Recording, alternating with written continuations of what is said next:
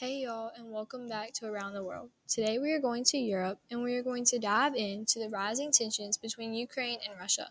So as we speak right now, Russia has over 100,000 troops stationed near the Ukrainian border, and they could be sending more, threatening the invasion of the Ukraine.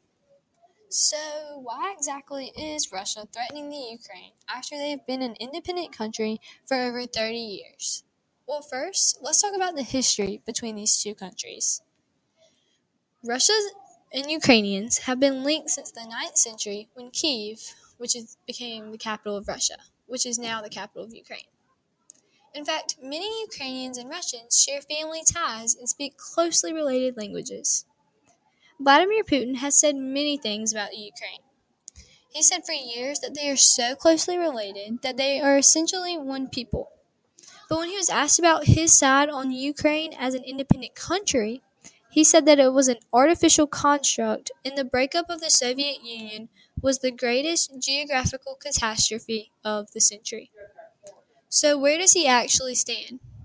This makes me think that he wants the Ukraine to be a part of his country, Russia, and he wants to restore the Soviet Union back to what it was before the breakup. Russia has actually sent out demands in a security document to the U.S. in December.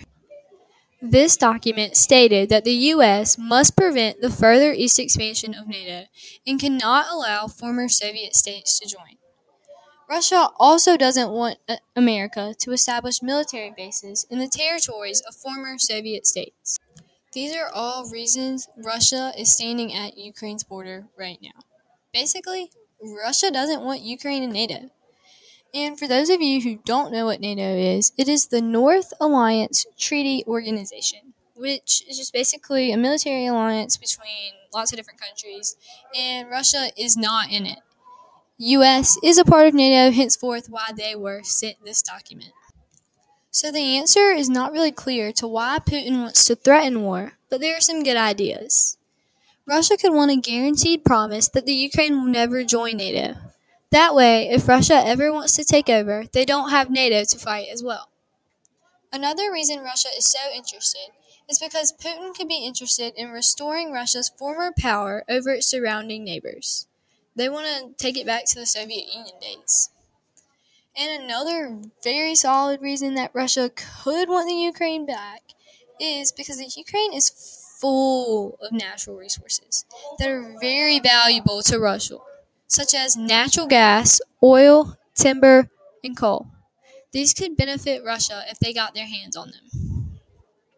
So right now, the U.S. actually has over 3,000 troops deployed in Poland, which is on the border of Ukraine, and over 8,500 more on standby in case of a Russian attack.